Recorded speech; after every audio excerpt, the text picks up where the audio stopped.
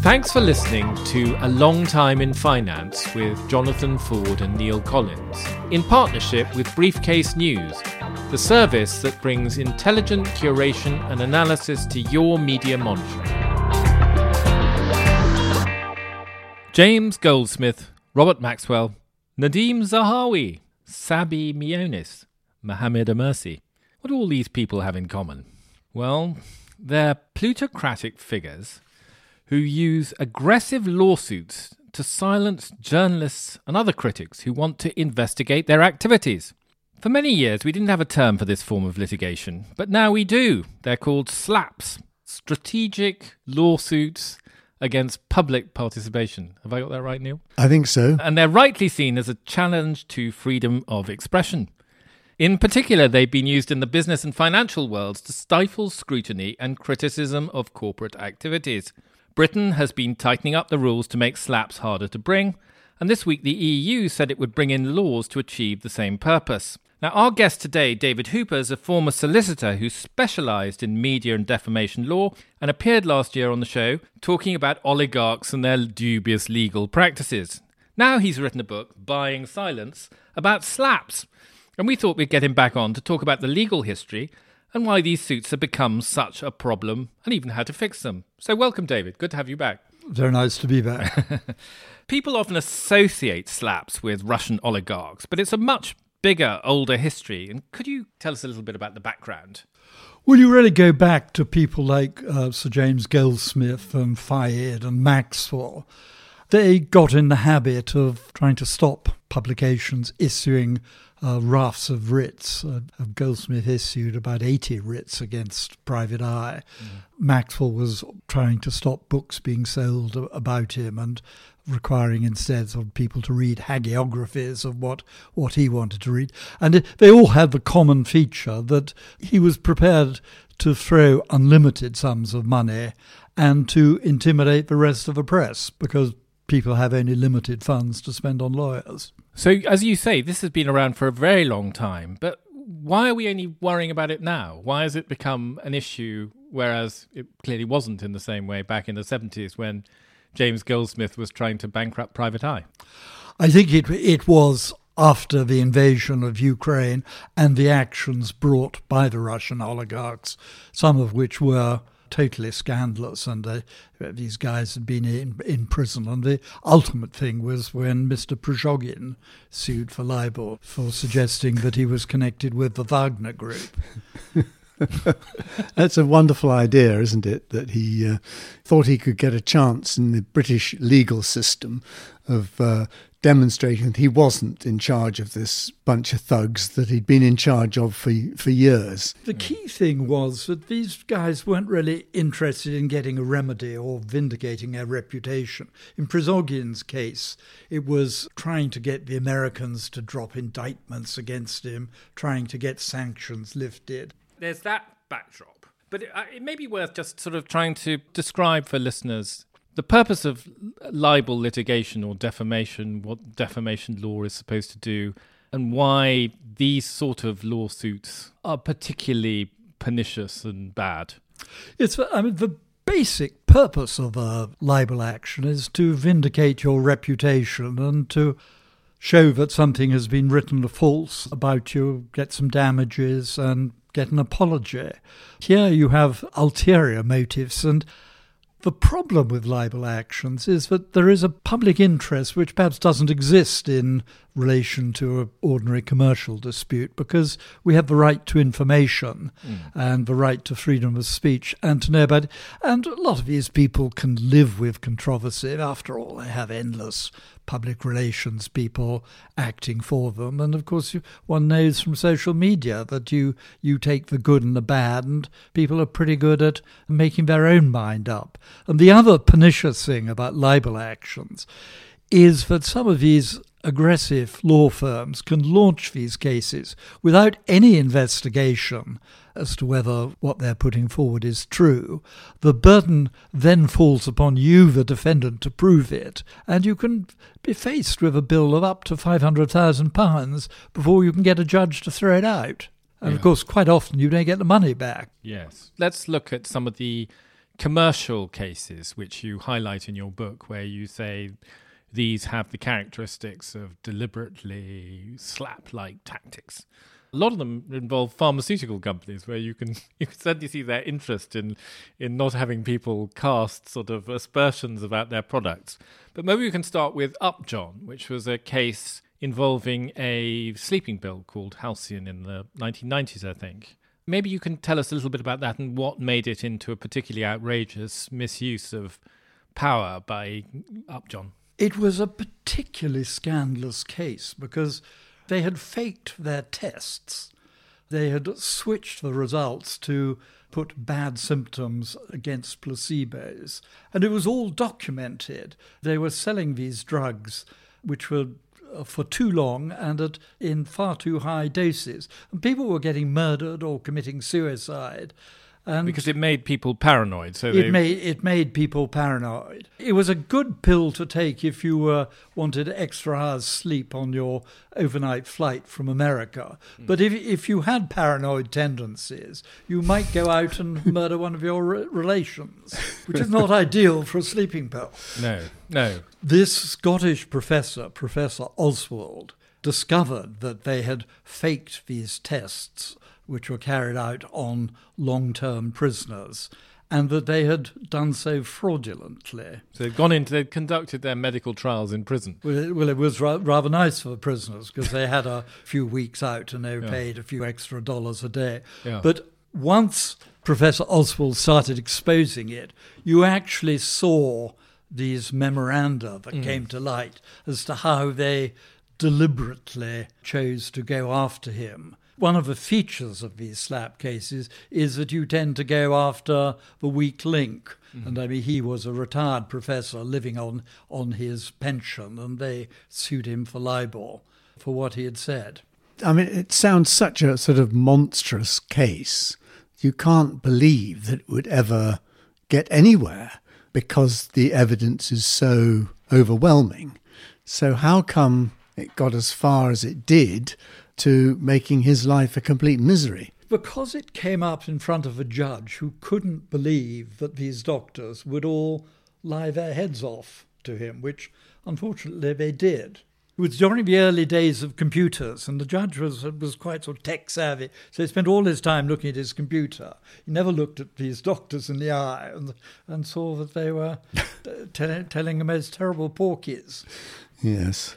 But Upjohn actually did win a case against Oswald. That was the thing. So in a way, they could say we were vindicated. They won against him and he won against them. But overall, they won because the judge got more money than he did. The judge thought that these were just transcription errors. But of course, if you switch things in columns and you do it consistently, it's clearly much worse than that. But that does touch on a problem which does come up. I mean, certainly in the media, it is quite possible for a journalist, for example, to uncover something which is absolutely wrong and should be stopped.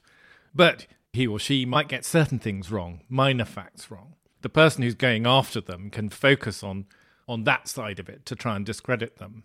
That's a pretty common thing, isn't it, in media law? Well, they did in this case latch on to one or two mistakes that he had made. The problem was the burden of proof. I mean, it was a very serious allegation to make. Yeah.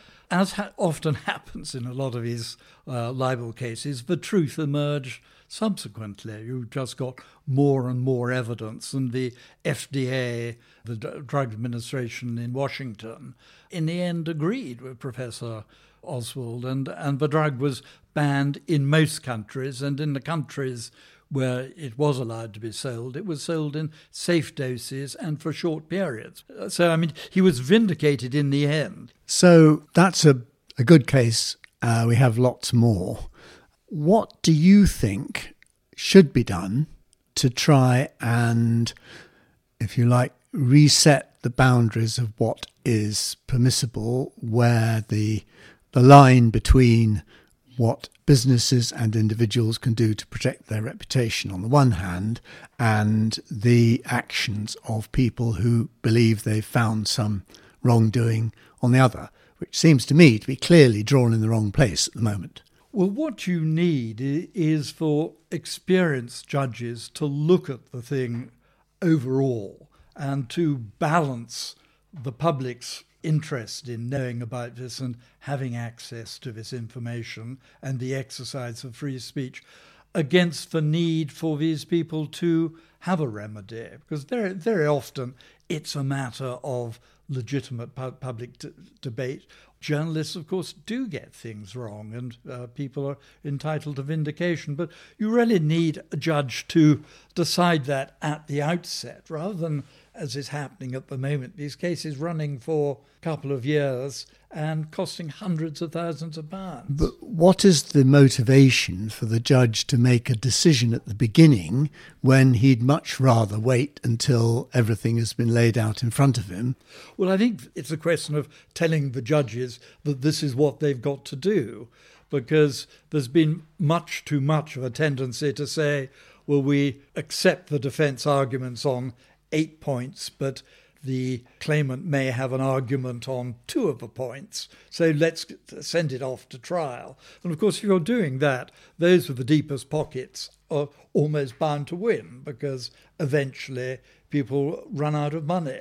And I think we've got to trust judges. I think what people really want is a swift decision in justice, and also one that isn't too expensive. Are you saying that there is no mechanism at the moment for doing that?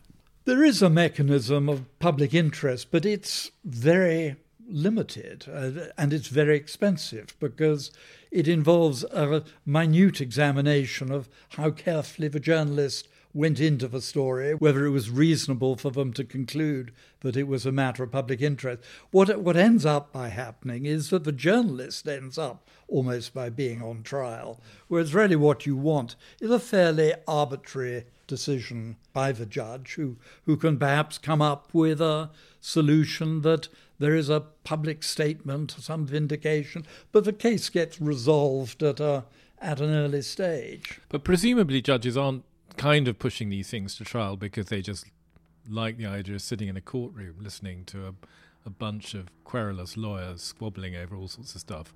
It's because they feel that they are at risk of being appealed if they give some sort of summary judgment and sweep aside some powerful pharmaceutical company's angry claims and just say, well, we're not going to deal with this. They will then be in some sort of jeopardy themselves. You're absolutely right. There are far too many appeals in this. There is a great temptation to allow cases to go ahead because you may be rapped over the knuckles by the Court of Appeal if you don't. But I'm saying that the Court of Appeal should trust judges. These cases are heard before specialist judges who are people of the world. And let's have a decision quickly and cheaply, because do you really get a better form of justice if you've spent 500,000 or $1 million? I don't think you necessarily do. Depends because very often you ask. The lawyers are very, very happy, but it almost inevitably means that the person with a shallower pocket is going to drop by the wayside. Yes. But surely you don't mean that the Court of Appeal should have no role to play? No, I mean, obviously there's got to be a right of appeal, but we have case management. But it's sort of case management with the Court of Appeal looking very, very closely over the shoulders of the judges. And I think they ought to just trust the judges. They know what they're doing. And they're people of the world. I want to move a step back up the food chain here and talk a bit about the lawyers and what happens before it gets to the courtroom. Because it does seem to me that if you look at a number of these cases, and Upjohn maybe is one, but maybe I'd like to bring in another one, which is the case involving that magnificent adornment to public life, Nadeem Zahawi. And Nadeem Zahawi basically brought a case against a friend of the show, Dan Needle, who had done some investigative work looking at the somewhat complicated tax affairs of Nadeem Zahawi. And effectively what Nadeem Zahawi and his lawyers, or through his lawyers, did was to basically just issue a series of threats to Dan Needle which were couched in terms that said, you can't tell anyone that we are threatening you or challenging this.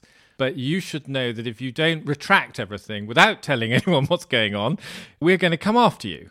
Now, in most cases, that might have been had quite a chilling effect on the recipient.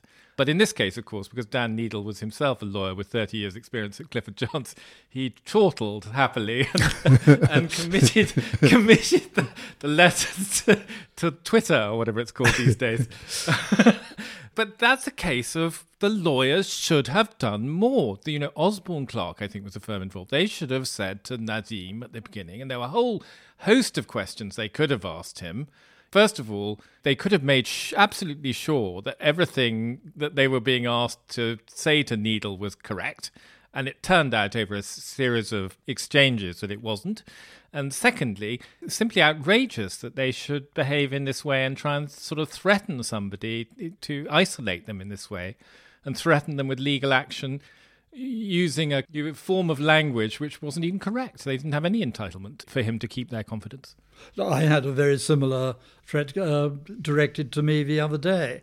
It's far too easy for them just to launch into cases, and up till now there has not really been any requirement on them to investigate the cases, because some of the cases brought are so obviously without merit, so obviously bound to fail, but the lawyers don't really want to turn the work away. And the people who I think will make the difference are the Solicitors Regulation Authority, because they're saying you really got to consider the facts. I mean, obviously you don't know all the facts at the outset, but if your client's been indicted and sanctioned or whatever, that should raise some questions in your mind. But people are a little inclined to look at somebody coming through the door and say, that's £100,000 worth of fees, and that's wrong. But I thought lawyers did have a duty to uphold justice in some... They're not simply attack dogs for whoever pays their fees.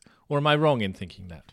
No. I mean, the Solicitors Regulatory Authority have reminded people of their duty to the court. And my word, did they not need reminding? And I mean, clearly, one shouldn't come away with the idea that journalists never get things wrong, or that it's not reasonable to have reasonably aggressive lawyers. Most people who hire lawyers will want a Rottweiler rather than a cockapoo. That's true, but if you're going to be a Rottweiler, it puts a duty on you to make sure that you're savaging the right people in the right direction. Yeah, absolutely, because you're throwing a burden of proof on it, and by writing your 10-page letter from one of these aggressive law firms, you're committing the other side to massive costs.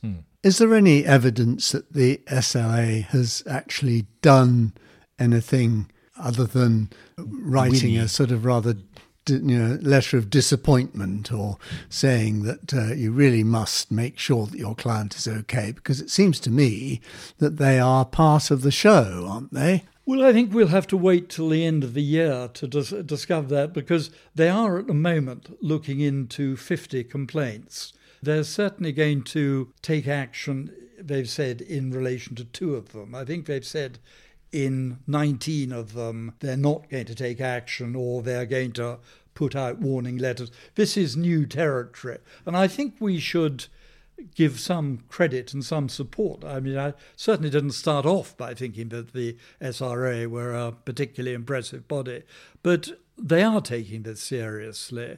And what is good about the SRA is that they look at the general picture. They don't have complicated definitions of is it economic crime or not.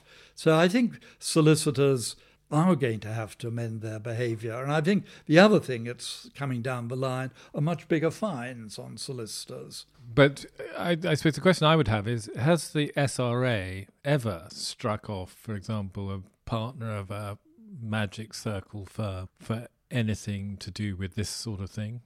Yes, well, I think that is coming down the line, because they are uncovering some very serious misbehaviour. And there's certainly some litigation involving a big international firm where at the end of that one would imagine there would be some very fierce action. But of course one of our difficulties is that while cases are before the court, they have to wait till the judge has finished it, which can be years. Yeah. That's handy. Can we talk about one other aspect that you talk about in your book, which is about effectively the use by litigants stroke their lawyers of investigators and gumshoes and other people to discredit the people they're up against? Is there a particular case that you point to in this which you think was particularly outrageous? Well, a case which I was personally involved with, I was massively hacked, as was the barrister. Yeah. We were hacked at home, our LinkedIn accounts, our family, our clients were hacked. And winning at all costs and by any means is becoming more and more prevalent. There was a study done at the University of Toronto and also a branch of GCHQ called the National Cyber Service, saying that hacking has become very much more common. And then private detectives putting people under surveillance.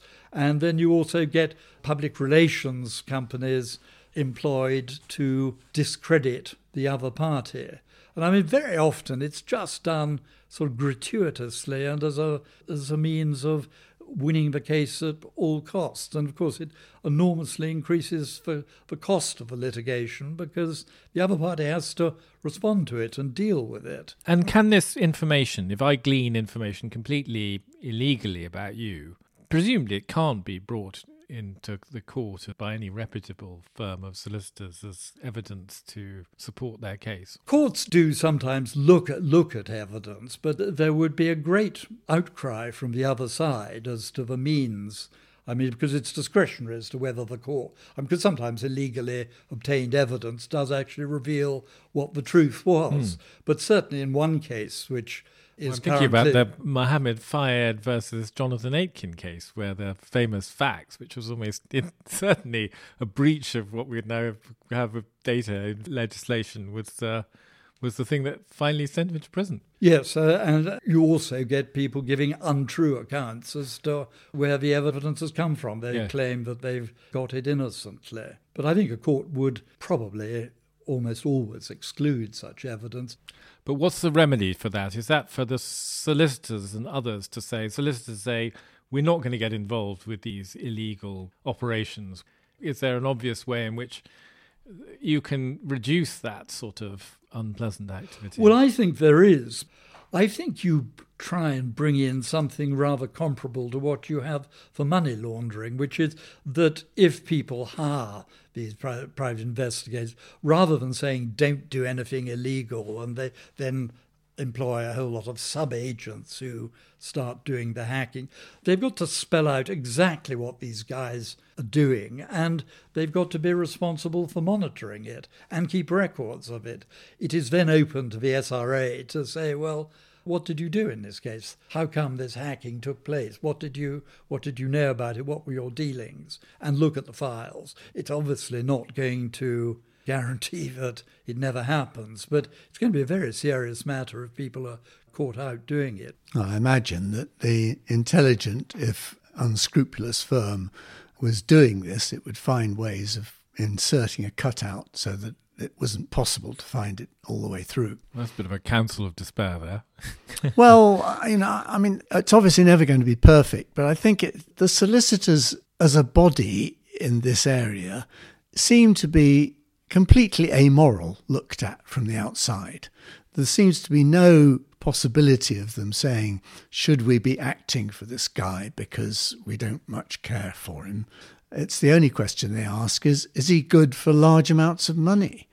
If that is your philosophy, then it's extremely difficult to try and impose rules from the governing body which will not have the same expertise as you have. You've got the same problem for the SRA as the poor defendant has dealing with a very well-heeled organisation where money is no object. I think you're being a bit pessimistic about it because Yes, I mean, people may well try and cover it up, but the reputational damage and the sanctions that could be imposed on you are very, very severe indeed. The other thing about private investigators is that they are pretty singular sort of people. There's one case going on where 5 of the private investigators who have been involved in hacking lawyers have changed sides. So they've actually come and said, we perjured ourselves when we gave evidence for you. And in fact, not only that, we were trained by the law firm. We were sent to what's been referred to in court as perjury school in the Bernese Alps. And so it is a dangerous thing to do. And I mean, in that same case, they said that... Which case is this, by the way? This is a case involving an international law firm, which you might prefer that I don't name them. But, no, quite. Otherwise, their Rottweiler lawyers will be on to us. Exactly. The answer with doing wrong is that there's always someone who knows that you're doing wrong, and you're dealing with pretty sleazy people when you're dealing with this, and you wouldn't really want your reputation and general well-being to depend on them. So I don't think you need to be that pessimistic. What we've really described here is a situation, I think, where you have a lot of wealthy litigants who basically see this, partly because possibly they've been wound up by their reputational advisors and PR companies, that they must hit with a mallet anything that could be possibly described as a criticism. And you have a lot of lawyers who, rather than having cool heads and behaving responsibly, are simply rising to the bait. Do you think that the steps that are being taken, I mean, obviously there's been some recognition as a result of the Russians and the fact that they've been knocked out of the game, so people have been able to say this is what they were up to, because that's been part of the revelation, has been the post-Ukraine situation where all of a sudden these terrifying legal kind of attacks were stopped in their tracks. Do you think that the kind of response to this is likely to lead to much of a change, or do you think that we still haven't really got our minds around the full dimensions of the problem? What we've ended up is with a compromise act, because it was possible to tag anti-SLAPP laws onto an economic crimes act. But it's not entirely satisfactory, because many SLAPP actions have nothing to do with economic crime. They can be private, they can deal with housing issues, they can deal with practically anything. But I think it's going to change the way people think about these matters. I think it's going to change the view of the way the judges approach it. And then you've also got the SRA saying, well, if we discover that you have broken the rules of conduct, which are wider than the rather limited legislation that's been passed, I think there will be a change, but perhaps we shouldn't all hold our breath. Well, it's marginally encouraging, I would say, from the point of view of somebody who's more likely to be a defendant than a litigant in this area. That was A Long Time in Finance with Jonathan Ford and Neil Collins. Production and editing by Nick Hilton, and our sponsorship partner is Briefcase.news. If you enjoyed the show, please rate and review it on your podcast app, as that will help new listeners find us.